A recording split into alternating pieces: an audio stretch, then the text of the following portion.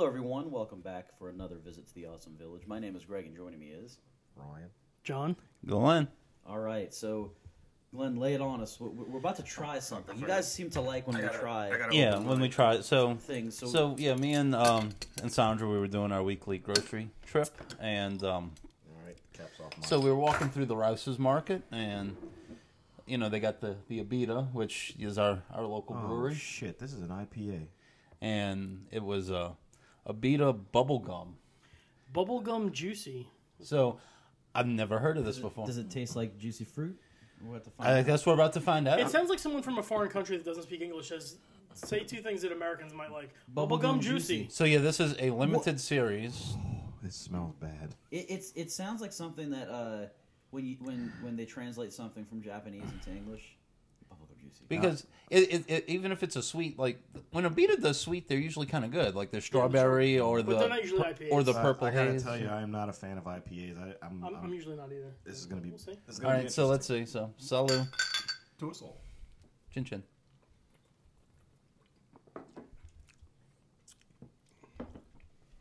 I'm confused. It's almost like a banana. I do taste banana. Ooh. I don't think Putty likes it. It's not that it's like inedible, but It's like, one of the better IPAs. I'll say that. You're acting it's- like Gollum saying his name. Oh, it's got a really bitter hit in the back of your Yeah. throat after a minute. What's a Abita's precious? Oh, I don't like that. Fuck that beer. I mean, it's probably something I wouldn't like actively seek out to get, but it's not horrible. I wouldn't describe this as bubblegum though. No, but I mean, the fact that somebody made that shit and went through tests and they thought this is good. And I mean, it's called Bubblegum Juicy. Can you really describe something that is 100% liquid as juicy?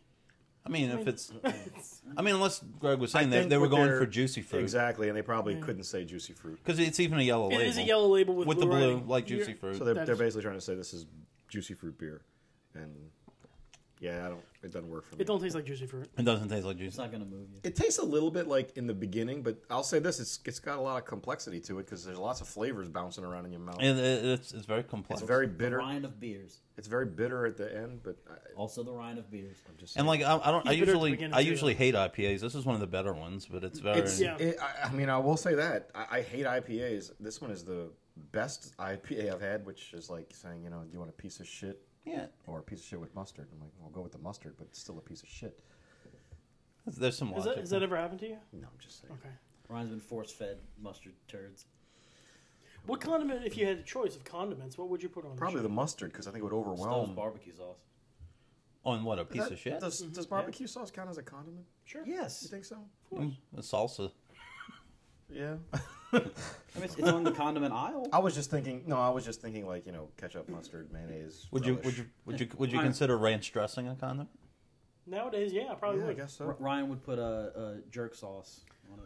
I'd say a condiment is like anything that you could put on a hot dog, hamburger, or dip your French fries in.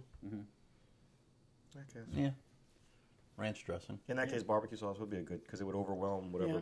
horrible thing is it's masking. Yeah. Get a thing of cane sauce, maybe. One love.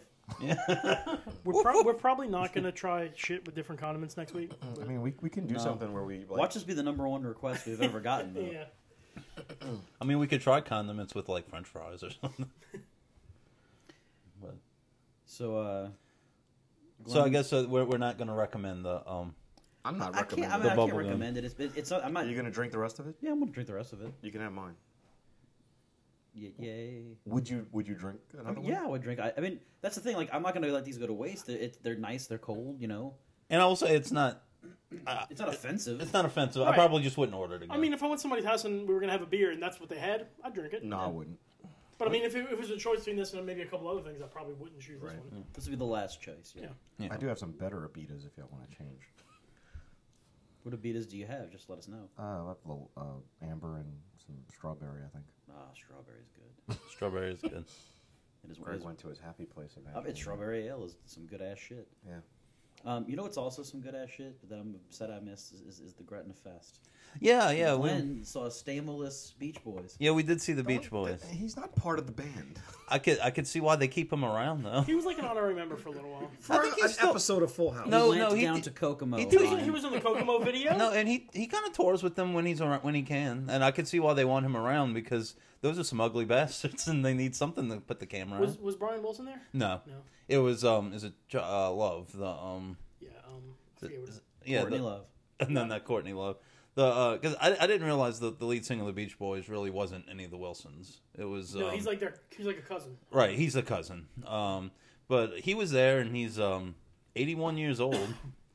I'm looking up his name. 81 years old. Yeah. Performing at concerts. Mike Love. My Michael, God. Yeah, Mike Love. Yeah, he's and I mean he didn't because when he first came out, me and Sandra were like, whoa, that like he could hardly move, and I will say the first 2 or 3 songs were kind of rough, but then once they kind of got into a groove, it sounded like the Beach Boys. I mean, it was a lot of fun. I will say the act that we caught before them was Government Mule, which I hadn't heard of, but they were really good, and it was like a Southern rock thing. And when I looked it up, it was actually some members of the Allman Brothers that formed this other. So it's like a split off of the Allman Brothers, but So what were the first couple songs that they performed that sucked? it was Surfin' Safari was what they opened with. It wasn't any of their big How hits. do you screw that song up? I mean, they didn't really screw it up. You could just kind of tell they weren't. Took them a little while to get in the groove. Yeah. You But think they knew that and purposely didn't? didn't put their hits at the Right. beginning? I think so. And then at one point, they mentioned a song that I wasn't really familiar with, but they said that it was put out in 1963. And then he said, and then talking to a good friend of ours, I found out that 63 is the year John Stamos was born. And he reminds us all the time of how much younger he is than the rest of us. To which I looked at Sandra, I'm like, holy shit, John Stamos is almost 60? You would never know it. But, and then I was wondering if they might keep him around because he was on ER for so long. If one of them falls and collapses, he might be able to bring him back. But, no, they were good, though. I will say they played almost all their hits. I mean, Did Kokomo? they did Kokomo. What did they end with? They ended with the T-Bird. Kokomo was like one of my favorite songs of all time. What do y'all favorite? Because me and Sandra had a discussion of our favorite Beach Boys song. Mine's Kokomo. Kokomo? Without question. Mine's Good Vibrations. I don't know. Good Vibrations is a really good one. I like Help Me Rhonda a lot. That was their third to last Yeah. one. I would probably say Good Vibrations or Kokomo, the two that are most prominently springing to mind when I think of the Beach Boys. Nobody said Surfing USA. No. Or Sloop John B. I want to say that I mean, I think- Get Around is really good. That is a good one. That too. is a good one. But I have to watch Look Who's Talking right Yeah. after I watch I'm it. pretty Yeah, sure it's that when I was in like the 3rd grade at our school fair, I performed Surfing. Did you really? Surfing USA with my The class. When I Grow Up to Be a Man. That's a good one too. I think that might have been in Look Who's Talking as well. But no, they like I said and it was kind of cool. On the screen behind them, they were showing like clips of them throughout their various careers, and well, one of they showed a montage at the beginning of like all the media that their songs were featured in. Like they showed them on Full House, and they showed clips from Cocktail, and various things. But it was a fun little show. God Only Knows, that's a good one. I actually danced to my mom with that at our wedding. Nice. The theme song to Big Love, all but the last season. Yeah. Yeah. Why did they do that? I don't know why they changed it. There's a reason. I Wouldn't It Be forgot. Nice was really I good. forgot Yeah. what it was because I remember a lot of people were kind of like Little what's Surfer going Girl. on? Yeah. They sang that one. I don't remember what the reason was, but there was. And the one thing I never actually Sloop John B, was that an anti-Vietnam song? I don't remember. I remember it was on the Forrest Gump soundtrack. Like in the Vietnam era, and I Maybe. think there's a line in there where it's like, I want to go home. This is the worst trip I've ever been on, Yeah. or something. But yeah, they were good. The festival, it was a gorgeous weekend, and the way that they set it up, it was a good time. My girlfriend went too. She had a weekend pass. I didn't go. Yeah, because we had the weekend pass. I got to work all the fucking time. But she was saying that there were some complaints about the bus setup All right. this year. Yeah, I mean, so we tried to do the bus once, and because they had so on Manhattan Boulevard, which is a little ways away, there's the Jefferson Parish School Board's main building there, and they had set it up where you can park your car there, and there was a bus that would bring you to the fest. And when we parked there, the kids that were out there sitting there said, "Just want to let y'all know the bus was supposed to be here an hour and a half ago, and it's never shown." So we're like, "Well, okay." And then it turns out that not a lot of people knew they just opened up the main parking garage for the courthouse. So we went and parked in there, and there was an entrance to the festival right across the street. So that worked out.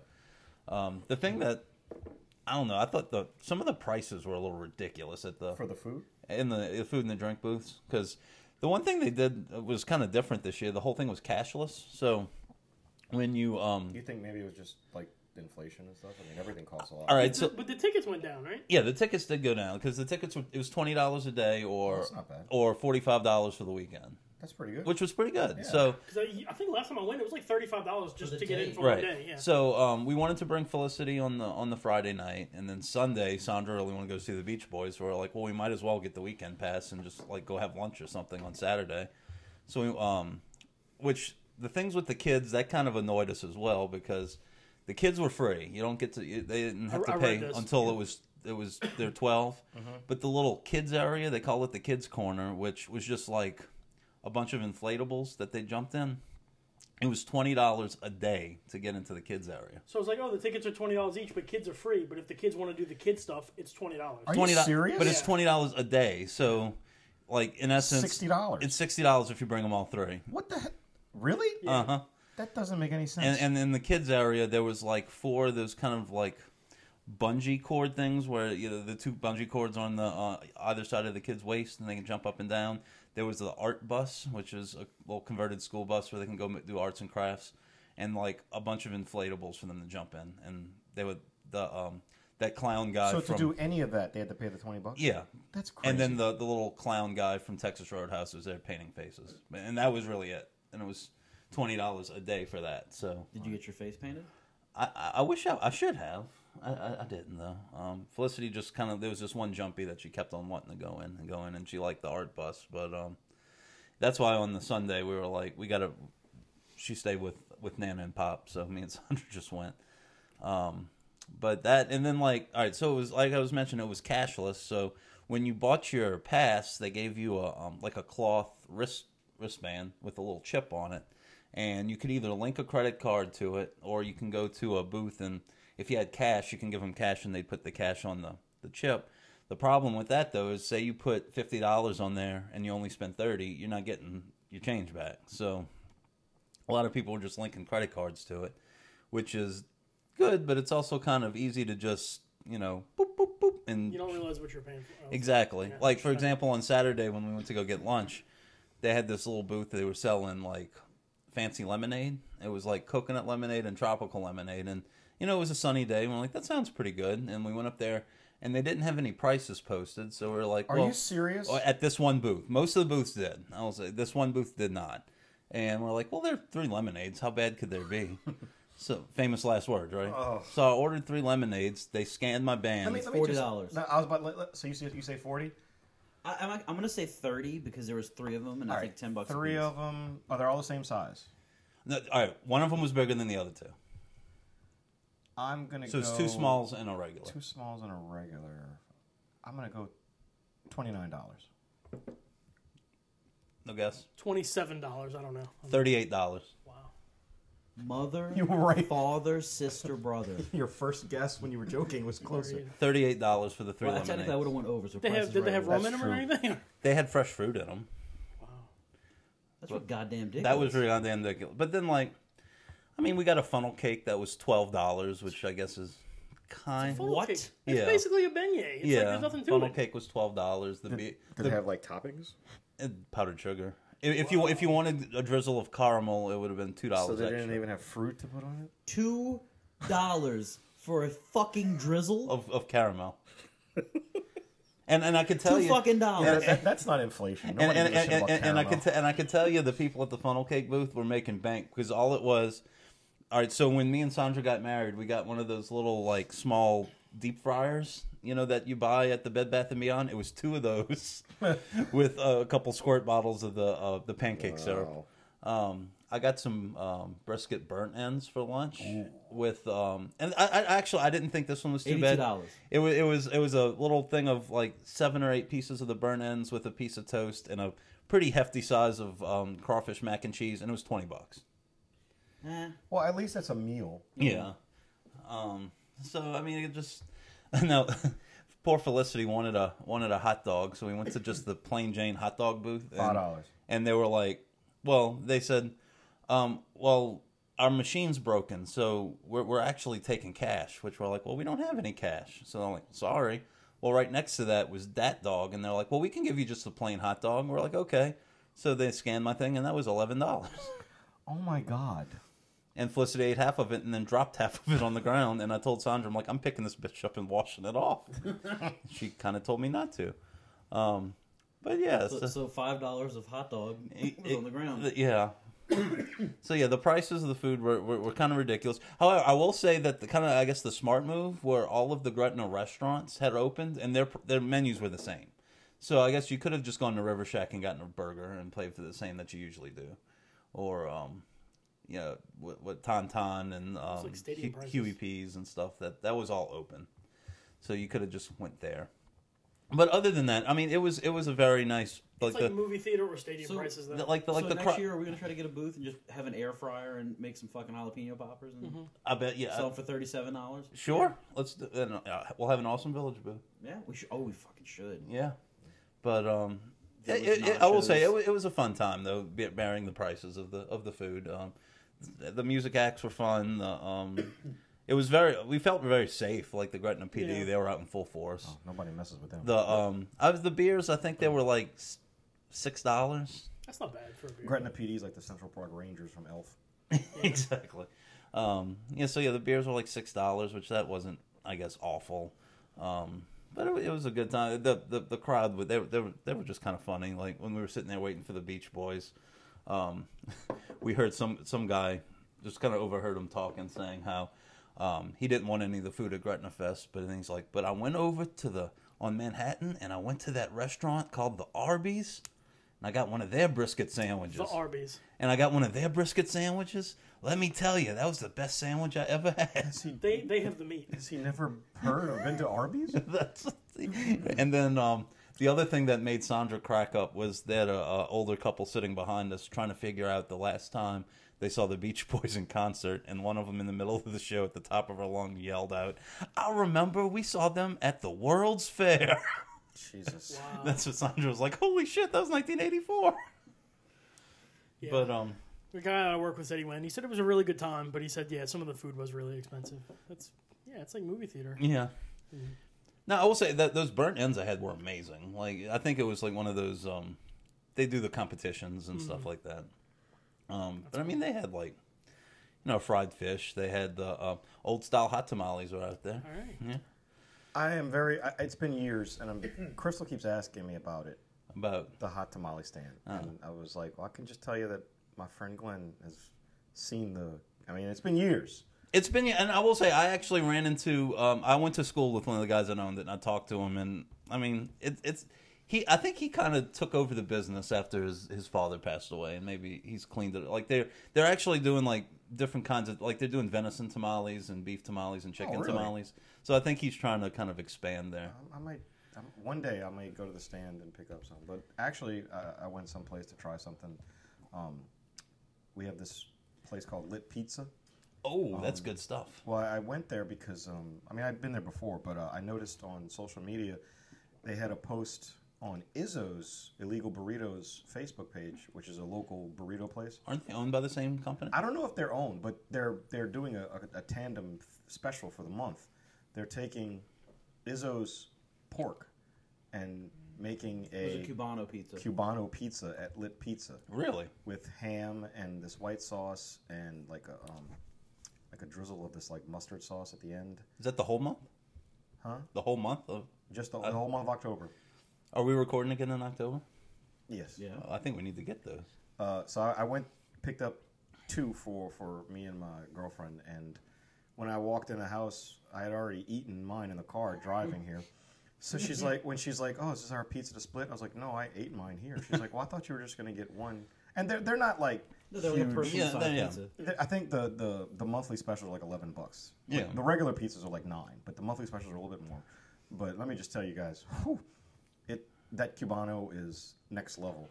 And she wants to go to Izzo's because she's like, how have we never tried this pork? I was like, the pork's always been good at Izzo's. I always think steak and chicken. The problem with Izzo's, it's not really a problem. It's just they're very hit or miss with some of their ingredients because some of it could be extremely salty.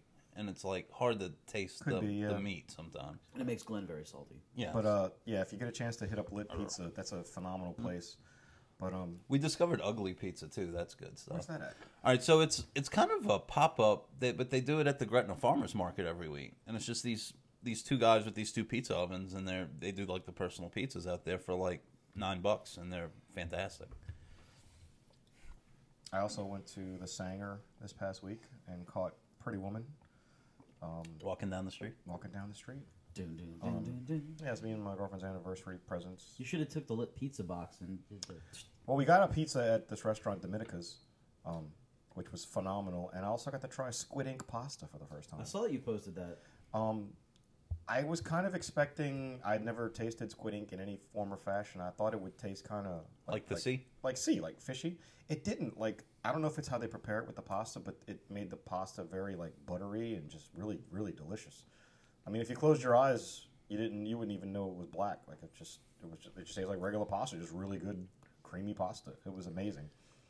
But the show of Pretty Woman was actually really good. They had some good musical numbers that they added to the thing. I mean, it was pretty much just like the movie, but it was a good time. I enjoyed it a lot. Who played Jason Alexander? I was about to ask that. I don't remember the guy's name, but he was a good asshole. I actually wished he was in it more because he was a good prick. Yeah, it was very good. Who played the Hector Elizondo part? I don't know. All those parts are in it. I mean, see, the Hector Elizondo part of Pretty Woman is a lot like his character in Princess Diaries. They're very similar. They try to lift women up, and we like that. And speaking of things we like or maybe don't like, we're going to dive into television now and talk a little bit about some of the shows that we've watched. Now, I'm looking here, and I'm seeing right at the top there the Quantum Leap. So let's take a leap. Oh, we talked about that. We did, but it officially got picked up for a whole season today. Oh, wait, the first season got picked up? Well, all right. So when they greenlit it for I think 8 or 9 episodes, and they picked it up for the full season. They added 6 more episodes. They picked up the back 6. Is what they call. That's stupid. They should have just greenlit the whole season. I mean, that's how they do it. Well, that's how network TV does it. Yeah. I mean, I guess we're kind of spoiled with streaming. Yeah, you're right. But no, it's really good, and I think it's gotten progressively better. Like the actors, I think, are starting to fall into their groove. Because the third episode, he played a boxer. He leaped into a boxer in the 70s, and it was a delightful little episode where he has to learn how to box kind of overnight, and it's juxtaposed to the plot in 2022, and there's some interesting stuff that kind of links back to the old show and some of the old characters. And this show, it's a pretty even blend of nostalgia, but if you've never seen the old show, it's very entertaining, and you're not going to feel lost, I think, because they do a pretty good job explaining about the old show. But so it's NBC on Peacock. Mondays and Peacock on Tuesdays. And again, I think the standout is this Mason Alexander Park. He's really good. Or they, I'm sorry. That's the main guy? No, Mason Alexander Park. The main guy's name is Raymond Lee, who's fantastic. Mason Alexander Park, they are a non-binary actor, and play the kind of tech person in the present, and they play on Desire on Sandman. Sandman, yeah. Trying to figure out how to ask this. Is they playing a they? Yeah. So it's non-binary on the show. The character. All right. So the Mason Alexander Park plays Ian, and Ian is also non-binary. Okay. So it's the actor that plays Rhaenyra Targaryen on Game of Thrones, the adult Rhaenyra, is non-binary. But Emma Darcy. I feel like a new pronoun should be created. I really do. Non-binary wasn't really a term that we knew of until kind of recently. I still don't understand it. And no, but the only reason I don't like the they, because every time I hear it, I feel like there's there's more than more than one person. Yes, it's plural. Yeah, so They deserve their own pronoun. So is it just they don't know if they're a man or a female? No, they just don't identify as either. They don't identify as either. I mean, I'll explain it to you this way. Like, we tend to, in our common thinking, couple gender and sex together, where sex is your biological expression of your gender. Gender is the mental state that's associated with that sex. So, you know how we think of like things in terms of feminine or masculine or things like that? You might be, like, gender-wise, more fluid. So, like, you might fit along that spectrum a little bit differently, whereas it's different from, like, your sexual assignment, like your genitalia. I mean, I don't want to get into all this, but I understand a little bit more if, like, you're a male and you feel like you're really a female, or vice versa. I just don't understand, like, if you're a male and you don't feel like you're any of it. But honestly, like, I think this conversation that we're having now, decades from now, will be a lot, like, easier because it's at the forefront of people are finally starting to be accepted that feel a little bit more fluid. So people don't know how to talk about it. It kind of reminds me of that Jim Jeffries skit where he talks about how his dad is just now coming around to accepting gay people. Yeah. And it's like when someone says, "Oh, you're anti-transgender," and Jim Jeffries like, "Hold on, give him a chance. Give the man a chance. He just accepted gay people." Yeah. But yeah, I think that's what it is. It's the terminology and how to talk about it. You know, if you're just being accepted or being allowed to be who you are, and you don't know, you know, like it's a difficult position to be in, and you might not have all the guideposts yourself. Kind of reminds me a little bit of that really cool fight in Chasing Amy when what's her face was arguing with Holden about she was like, you know, I'm sorry that you knew exactly who you were your whole life. I didn't have that privilege. I didn't know what I was and everything. That's why I experimented and all this stuff. I guess it's kind of like that. I mean, you're not wrong. Yeah. It's back before Kevin Smith became a crazy pothead. I mean, if he's happy, I still like Kevin. He's made enough movies to give me joy. That I like Kevin Smith. He's living his best life. He absolutely. He really can do whatever he wants. He makes movies that make him happy. So he can go off and make Tusk 2. Yeah. Let me ask you that question. Like, what would be the right level for you to feel like you can just kind of, because like Kevin Smith is not a wealthy man per se, but he makes enough of an income very clearly to just kind of, you said, do whatever he wants. And I like, is there a number for you guys where you're just like, if I had this much salary per year or whatever, I'd be fine and I wouldn't need any more? I don't know, but I ain't there yet. I mean, none of us are. I don't know if there is a real number. I mean, I feel like most people, even wealthy people, like, don't. If you, let's say you got, like, you won some sort of prize and it was like $5 million. Like, that should be enough. Well, but that's why I'm asking. Because like, if you invested that, or like you put it in a thing and you could live off of interest, like how much would it be per year? Like for me, I tend to look at it as like they say that the equivalent of $75,000 after that, like your happiness diminishes because that's like the level at which your basic needs are met. And you don't really care. I would say about maybe $100K. So I'd look at if I won $5 million as how many years worth of $100K. Does that get me in terms of what I'd probably still work a part-time job? I probably would too. I mean, I'd probably do something that I really passionate about that might not pay much money or something. Thank you. Yeah, or you know, even like charity work or something like that. Or you can go cut that grass for free. You can start your own business. People always talk about like different ideas of things you want to try. Like, see, that's the frustrating part. I have conversations with a couple of friends of us about this and the concept of like what college is supposed to be, and they're like, it's supposed to make, you know, functioning members of society. You're supposed to be productive to society, and I think that productivity being our value thing needs to kind of be decoupled. It reminds me that we were talking about Robin Williams earlier, but that part of Dead Poet Society where he talks about like science and all that stuff are necessary to sustain life. Those are noble pursuits. But you stay alive for the other things, and like someone has to do those other things. And we made all these inventions to kind of save us more time, but then we just filled it up with more busy work. I just don't like it's just kind of weird. Like if you had the ability to do whatever it is you wanted to do, what would it be? And we don't really talk about that or think about it because we're so busy in the grind. We took a divergent path here, so we did. But Quantum Leap tends to do that. Well, there we go. But yeah, we leapt into a new home. And NBC Mondays and Tuesdays on Peacock. Now we're going to dive over into the Disney Plus territory and talk about a couple of shows there. I see She-Hulk on the radar. So yeah, the finale is this week, right? This coming episode. So, but the penultimate episode, the last one, I think was the best of the series. Yes, it was.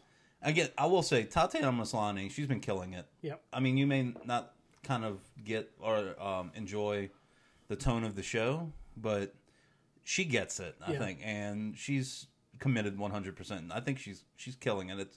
It's more of a fun show, but the last episode, I guess we could just say it because it's all over the place now. Matt Murdock / Daredevil made his appearance finally, and in both forms. In both forms, and a lot of people were worried that going from the gritty Netflix Daredevil to the Disney Plus She-Hulk kind of sillier show that they would ruin Daredevil, and I thought he was amazing. He was the same as he was in the show. The color of his suit was different, but that was about it. And I mean, it made sense why he was in California with the plot of the show, and Charlie Cox was amazing. Him and Tatiana Maslany had fantastic chemistry. They did.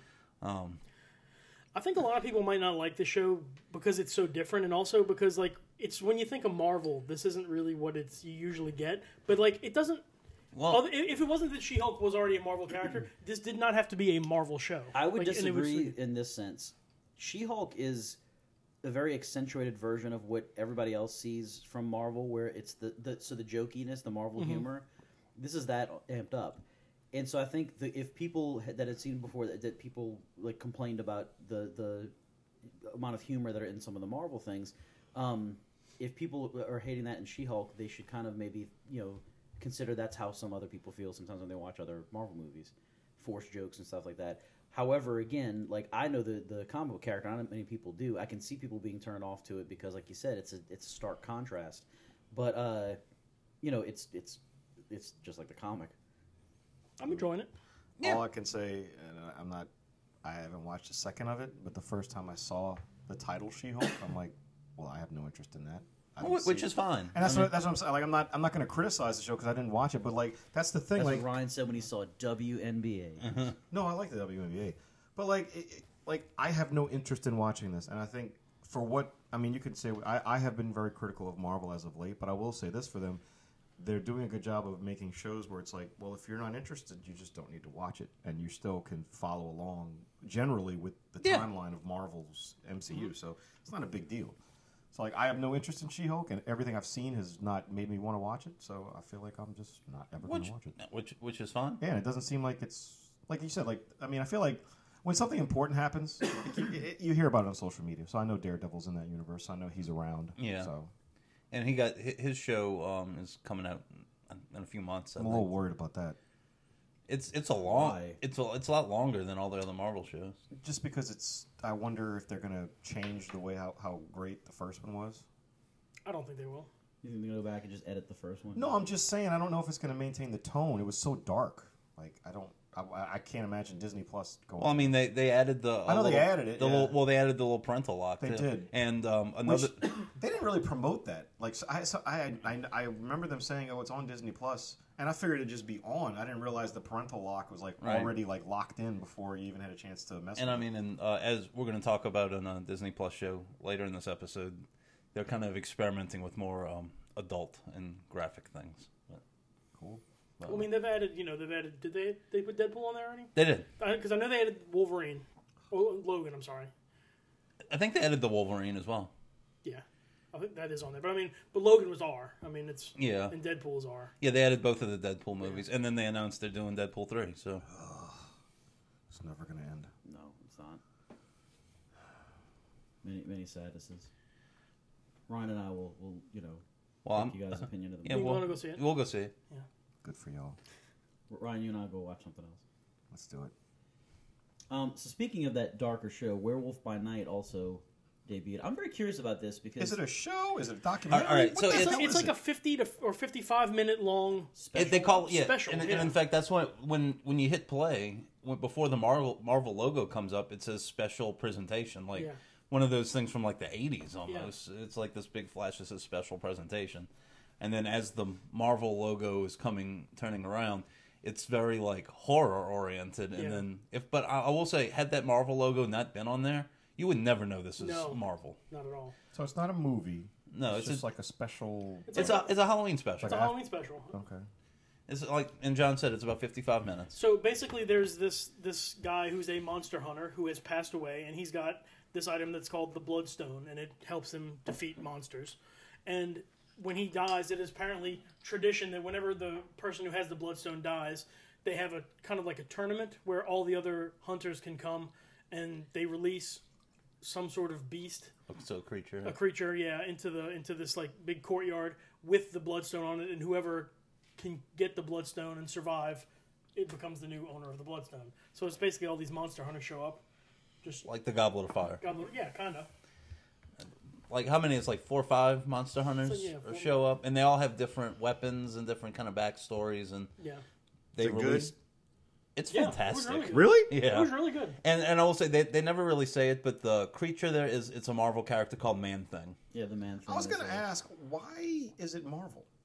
Well, all right. So this because is it's a very Marvel obscure character. Published the character. So these are Marvel These characters. are Marvel characters. Yeah. And in fact, I saw Kevin Feige said that he's been wanting to do this a lot, and there was a specific reason why he wanted to do this now. And I think it's because they're starting to come up with pre-production on Blade and things like this, and kind of they're having problems. The director quit, but they are doing like they're working on Blade. There are worse things out tonight than vampires. They should just get like Steven, what, Greg? Just get Stephen Dorff to come be the director. But anyway, This ain't exactly the March. but this was actually directed by Michael Giacchino, the composer. Yeah. And some motherfuckers always got to try to ice skate uphill. All right. And Just it's kill myself again. Werewolf by Night. It's very it's a throwback to like 40s and 50s monster movies with kind of like an 80s sensibility. But yeah, John, I mean that's the plot, is what John just said. But But it was fun. I watched it last time with my wife. We said really it's is it rated R? Oh yeah. But I will say it's in black and white, and I think the reason they did it in black and white is there was so much blood. Because there's a lot of blood in it. I don't know if there's any bad language or nudity or anything. But it's violent. It's violent. And but I thought I loved it actually. I thought the tone was great. I thought the main Gael Garcia Bernal Do you think there's going to be like a series of these? I could see them maybe doing one every year, like a Halloween special. I love there's an actress in it called Laura Donnelly. She was one of the monster hunters, and I could see her being an action star because I thought she portrayed her little monster hunter. It was great. But this actually it had a TV rating. It was TV 14 actually. Okay. But yeah, had it been in color, it probably would have been mature. Right. But it's on. I mean, it's on Disney Plus. I can't recommend this enough. I loved it. It was a lot of fun, especially right coming up to Halloween. Right. I'm gonna check that out. Andor, going to see Andor. What the hell is wrong with him? He's singing about Cassian Andor. Yeah.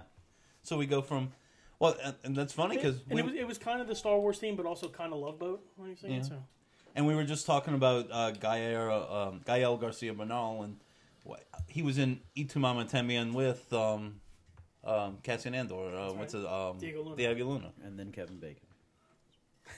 No. So Andor, bring it up. Tell us what we're talking about. How many were the 5th episode? 5. Yeah. I mean, there's really not much to talk about. It's later the same day. Well, no, they've gone to. I will say 24.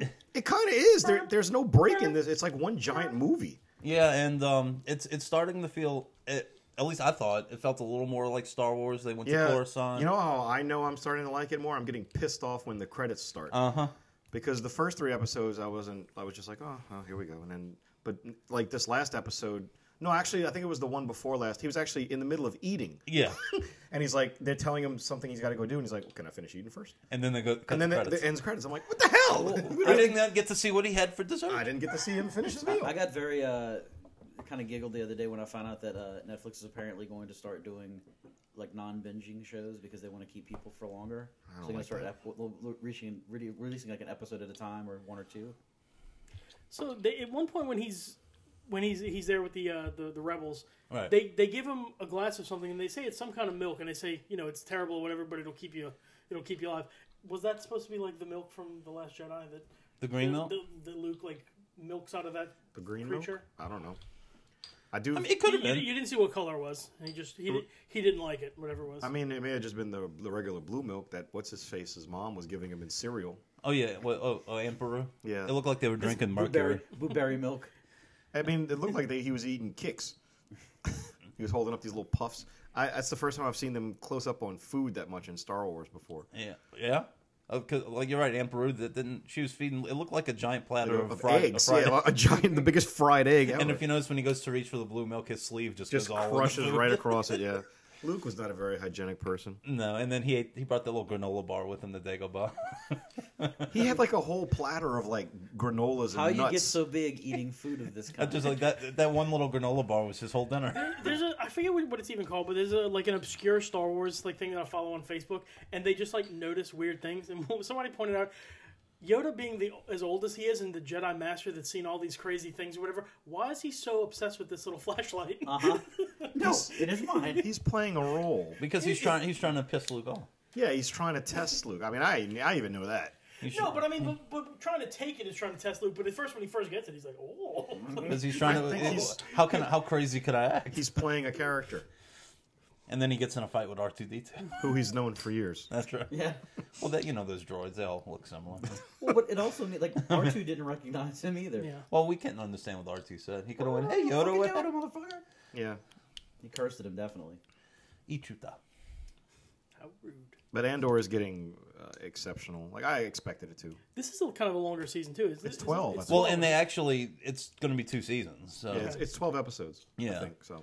And it's going to lead up right up to Rogue One apparently. So it's going to be interesting to see when. My wife argued she won't watch with me because she's like, I don't want to watch a show about a guy that I know is going to die in Rogue One. I'm like, I understand that to a certain. But I was like, you watched Obi-Wan. you know Yeah. No, I get what she's saying. It's like, well, you saw like Obi-Wan's journey, whereas this guy, it was just in like a standalone movie. I can understand where it's like, how can his story really be that interesting? But it's also the story of the rebellion. I think this is more for diehard Star Wars fans. I think it's more for more adult Star Wars. Yeah, fans. like kids would like Rogue One Star Wars fans. Yeah, because I mean, if you want the like swashbuckling kind of like that's what Obi-Wan and all that stuff. This is more like for the fans of like the lore. I agree. Well, our last Disney Plus series is one of the best Star Trek series on any streaming service, which is the Orville. I actually finished the most recent season Did of you that. say Disney Plus? Yeah, The Orville is on Disney Plus. it is. Yeah, I noticed that it's on Hulu and It's Disney on Hulu Plus. and Disney Plus because I mean they own Hulu too. True, yeah. They own the world. They do. They do. So And tell me, we started watching. We were excited about it. And we started watching. We watched like the first 2, maybe 3, and it was just really, really serious. Like not funny at all. It does get progressively. It's more balanced. Okay. After those first couple of episodes, I mean, so the end of the second season, there's a lot of dense story that's packed into it. But there's the big Kalon attack, and yeah, the first couple of episodes deal with like some of the repercussions, and right. It sets up stories that play out throughout the entire season. Okay. I honestly think like Seth MacFarlane, this is him getting to do the like the Star Trek that he wanted to do. There's a lot of humor through Bortus and through some of the other characters. It's very tough for me to watch a lot of the Norm Macdonald scenes because he's in the entire season. Oh, is he? Mm-hmm. I know he was in the first couple. And I don't know what they're going to do in the next season in terms of like writing the character out or whatnot. But do you think they'll get somebody that can do a voice that's similar? Possible. Or they might just not even like he shows up in the background when he does show up. So I don't think it's going to be a huge story point. But this is such a joyous I get as excited about this as when I watch Strange New Worlds. It's that level of Star Trek with that positivity. I watched the 2009 Star Trek again last night. I hadn't seen it in a while. The original. The Chris Pine one. The original Pine one. Yeah, Star Trek 09. Yeah, and it's I'd say it's that same level of like wonder that you get if you the first time you watch that or something like that. The Orville is very much like that. It's like it's a love letter, and I think that if he would have been allowed to, because from what I understand, he pitched this idea as like a Star Trek series, and they kind of ultimately didn't go with it. But like, this is really kind of would make Star Trek a lot more accessible to people, and it's kind of good to see them do a lot of that on the Paramount Plus shows. But definitely, like if you've never watched the Orville, go and watch all 3 seasons on Disney Plus. That, like John said, the final season is going to kind of throw you for a loop a little bit with tone, but it's worth it. Stick So the with whole it season's on there? The whole season's on there, yeah. And there's this season, they made a lot of very like brave story decisions that they normally. Is the show over? No. What I do love about it though. Where does it come on then? That's the thing. It was originally on Fox. Fox doesn't have it anymore, so it's direct to streaming now. And they moved it to Hulu, and now it's Hulu and Disney. Okay. It comes out on both. Which it's definitely worth a watch. You should see it, Ryan. You should Well, I watch prefer Disney because Hulu's got commercials. it. That's why I watch it on Disney Plus too. My Hulu didn't have commercials. Well, you're fancy like that. Well, from one Star Trek to another, Lower Decks. So yeah, we're still talking about this fucking show. Lower Decks never ends. Well, it's the one. It's the show that's on right now. No, I mean, like, it seems like there's always. I mean, we don't talk about stuff like every recording, except when, like, you know, something significant happens. But man, this must be like a big time Trekkie. All right, so the last 2 episodes have been called "Hear All, Trust Nothing" and "Mathematically Perfect Redemption," and I think this is episode 6 and 7 of season 3. Hear All, Trust Nothing might be the best Lower Decks episode of all 3 seasons, and a Mathematically Perfect Redemption might be one of the worst. So, interesting. Yeah. Did you watch these? No, I'm not caught up with it yet. I'm still in season 2. Right, but so I will say, Hear All, Trust Nothing is if you're a fan of Star Trek Deep Space Nine, you are going to lose. Stupid show. You are going to lose your mind because it's a Deep Space Nine episode. The Cerritos needs to go to Deep Space Nine. And, I mean, the plot is something where they have to go there to for some treaty negotiation or something. But no, that's Deep Space Nine fans they're going to eat up this Hear All, Trust Nothing. There's a lot of kind of Easter eggs and inside jokes for Deep Space Nine fans. Now, a Mathematically Perfect Redemption is, I guess I can kind of see what they were trying to do. It's a sequel to first season episode where it featured this is kind of a deep comp for next gen fans, but there's an exocomp that was a member of the crew, and it features her. It's like her whole story. Like she leaves the ship at some point in season 1, and you get to see everything she did since. And it's just, I don't know. I felt like it was just following a kind of a very temperamental, unlikable character, and our main characters really weren't in it very much. And I don't know. I didn't find it as humorous as the rest of, because so far season 3 has been hitting it pretty awesome with like it's got a very Galaxy Quest vibe where you could tell that the creators, they really love Star Trek and they know kind of the right jokes to hit where they're not making fun of it. Those poor people. Exactly. But it's on Paramount Plus. I think it's Wednesday? No, Thursdays. It comes out Thursdays on Paramount Plus. And it's, like I said, it's an animated show from the Rick and Morty people. So I think if you start watching it, you'll know pretty soon whether this is for you or not. But if you're not, I mean, this is a great time to be a Star Trek fan because there's currently 5 series that are in production. So if you don't like this one, just wait till the next one. But like I said, so far season 3, I'm loving this. Well, we've come to the end of the line for one show, which is The Walking Dead. The final episodes are premiering. Hurricane Ida ruined this for me. I just haven't been able to catch back up because we've been watching it, and it was kind of like, you know, it's time that it ends, and it's still part of this last season.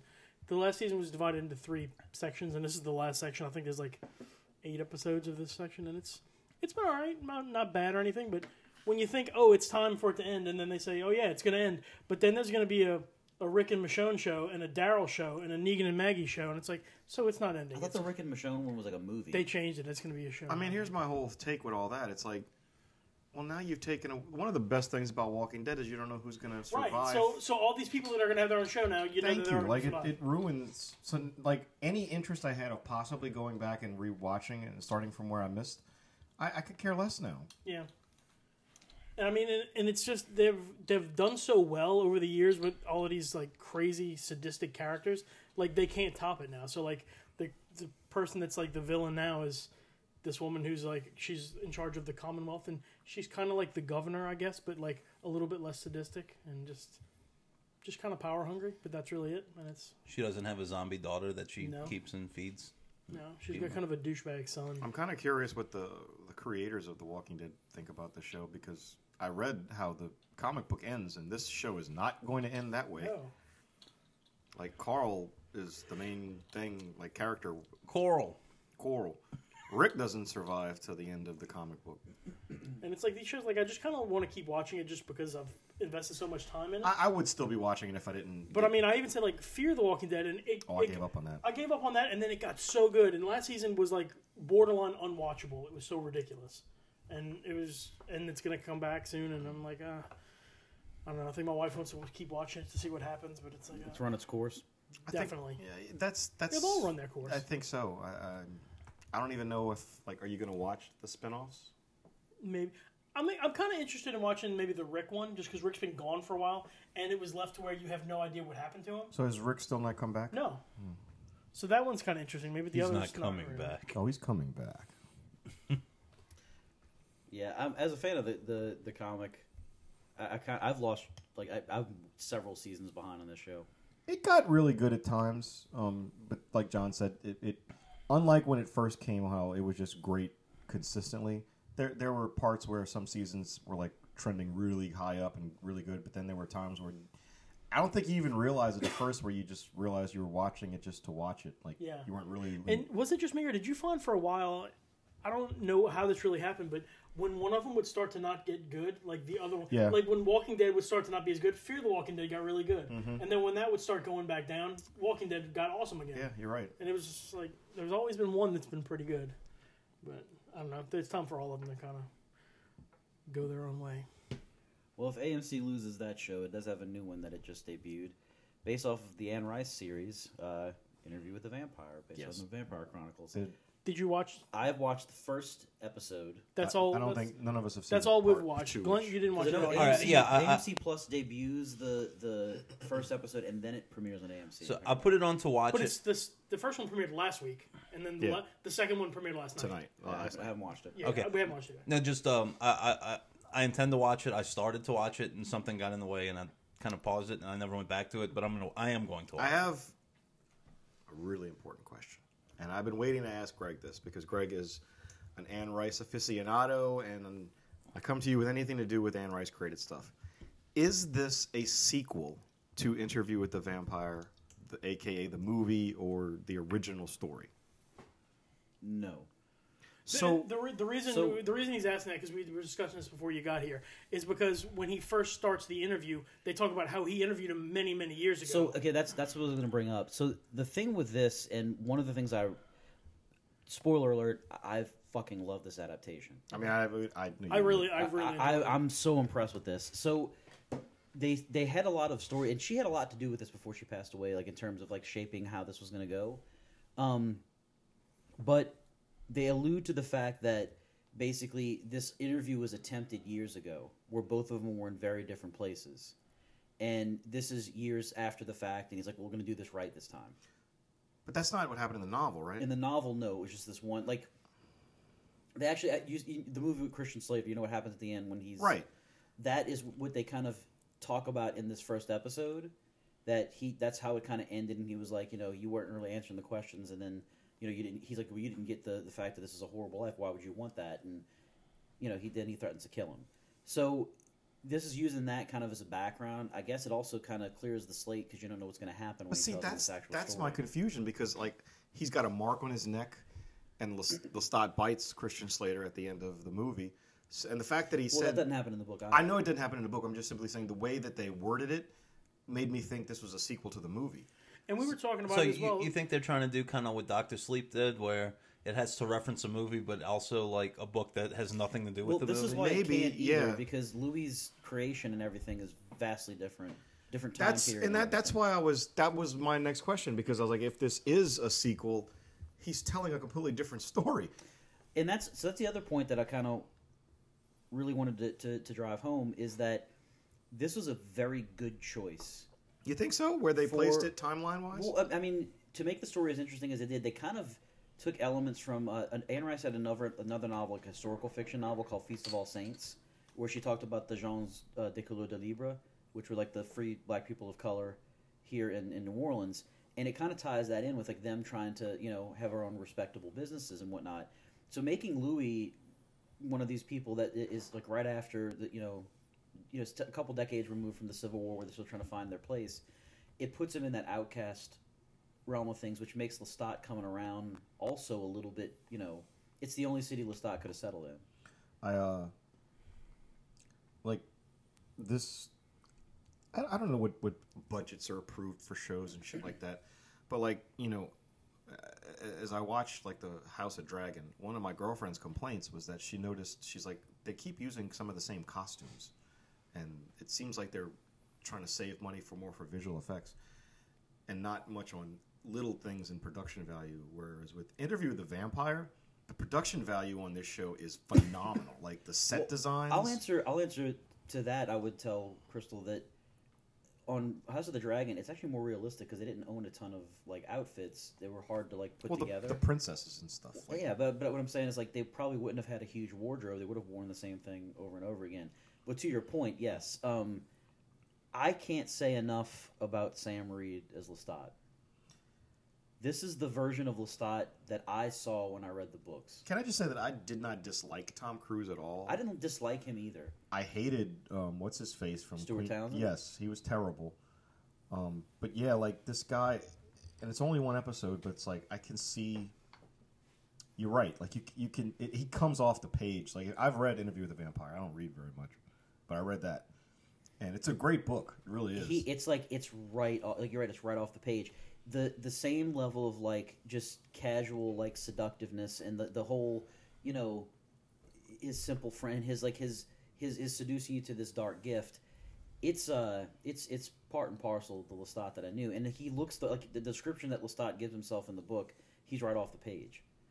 Now Louis different from the novel. Louis is vastly different, but I think it works. It does. Like Louis is more like he's in the movie. Even his brother works more. I think his brother's visions and everything like that work more in this time period. So correct me if I'm wrong. In the novel, it's his brother who passes away that sends him into depression. In the movie, they make it his wife. Isn't it his brother? Yeah, it's his brother in the book. So, but his character is way more dark and depressed and just out of it in the book than in the original movie. But in this show, he's very, I would say, in control more. It's almost like he wants a life that he can't quite get because of the limitations of his race. And it's gonna, and that's the temptation of right. This so dark I'm gift. very curious how his character is going to evolve going forward. I mean, you think this is going to be a series that they just continue? Like, I mean, this is kind of what I hope happens, and I don't want to spoil anything for people because hopefully you've read the books. You think they'll follow the Chronicles? I think they're going to follow the Chronicles, but I also think what's going to happen is that I think this season might end. Oh, and then with Lestat being dispatched by Claudia. And then you think they do Vampire Lestat next season? No, I think next season will be them in Europe. Oh, I see what you're saying. So it make Interview with the Vampire 2 seasons. Yeah, I could definitely get behind that. And Antonio Banderas. Then Daniel Malone can Daniel Malloy can interview Lestat in the next season. And I think, if I'm not mistaken, like Antonio Banderas' character is like a child, like he's not a child. years Yeah, old. he's a teenager. They just decided to put Antonio Banderas because it's Antonio when he Banderas. runs his hand across the fire and he goes. I still do that when I'm around candles just because of Antonio Banderas. Well, the other thing I'll say is, you know, I love that they kind of embrace, which is very clear in the book, the bisexuality of Lestat, and in Louis they kind of even they make him latently homosexual. In the novels, it's pretty obvious. I mean, it's not like even... Lestat talks about having male and female lovers. Because like if I'm not mistaken, in Anne Rice's vampire world, like sexuality is not really a. I mean, they're very androgynous characters. They right. Because first of all, that's the complaints that I would have with the show are as follows: vampires can't have sex. They can't. That it doesn't happen. Not if you watch What We Do in the Shadows. Well, yeah, that's different. Or True Blood. Different types of it. Back door's open, old chap. The vampires in this particular universe, the way that they work, they don't have that. They also don't eat. The smoking thing, I can kind of get I'm like, yeah, that makes sense to me because, you know, they still breathe and things like that. I don't remember. I was about to ask. I don't remember if they specified in the novels if does the food. He gets sick. That's what. Okay, so it's like Dracula. They keep warm liquid. He prefers to keep warm liquids around him just for how it feels because they're always cold. Mm-hmm. But he'll keep things around. But they always have to fake. They dine on empty plates. They say. Good stuff. I'm really enjoying it. I'm going to keep watching this one for sure. I didn't even think to look. There is a scene where he has dinner with Louis' family, and I didn't even think to... I guess he doesn't eat while he's He does. Huh? He eats? I see him take a piece and put it to his mouth. Okay. That's what I'm saying. Like, that's the thing that throws me out of it because you need to kind of explain that to me lore-wise. Right. I'm attached to the other things, but, like, like... Do you think he goes to the bathroom and purges that? Maybe. He may. They might have to explain that, but, like... Yeah, the whole puts it in the cheek like chewing tobacco. Well, I do love too that they showed in the first episode the little drink where that's one of the ways that they hide the victims is like he drinks them and then he puts some of his blood to seal the wounds. Mm-hmm.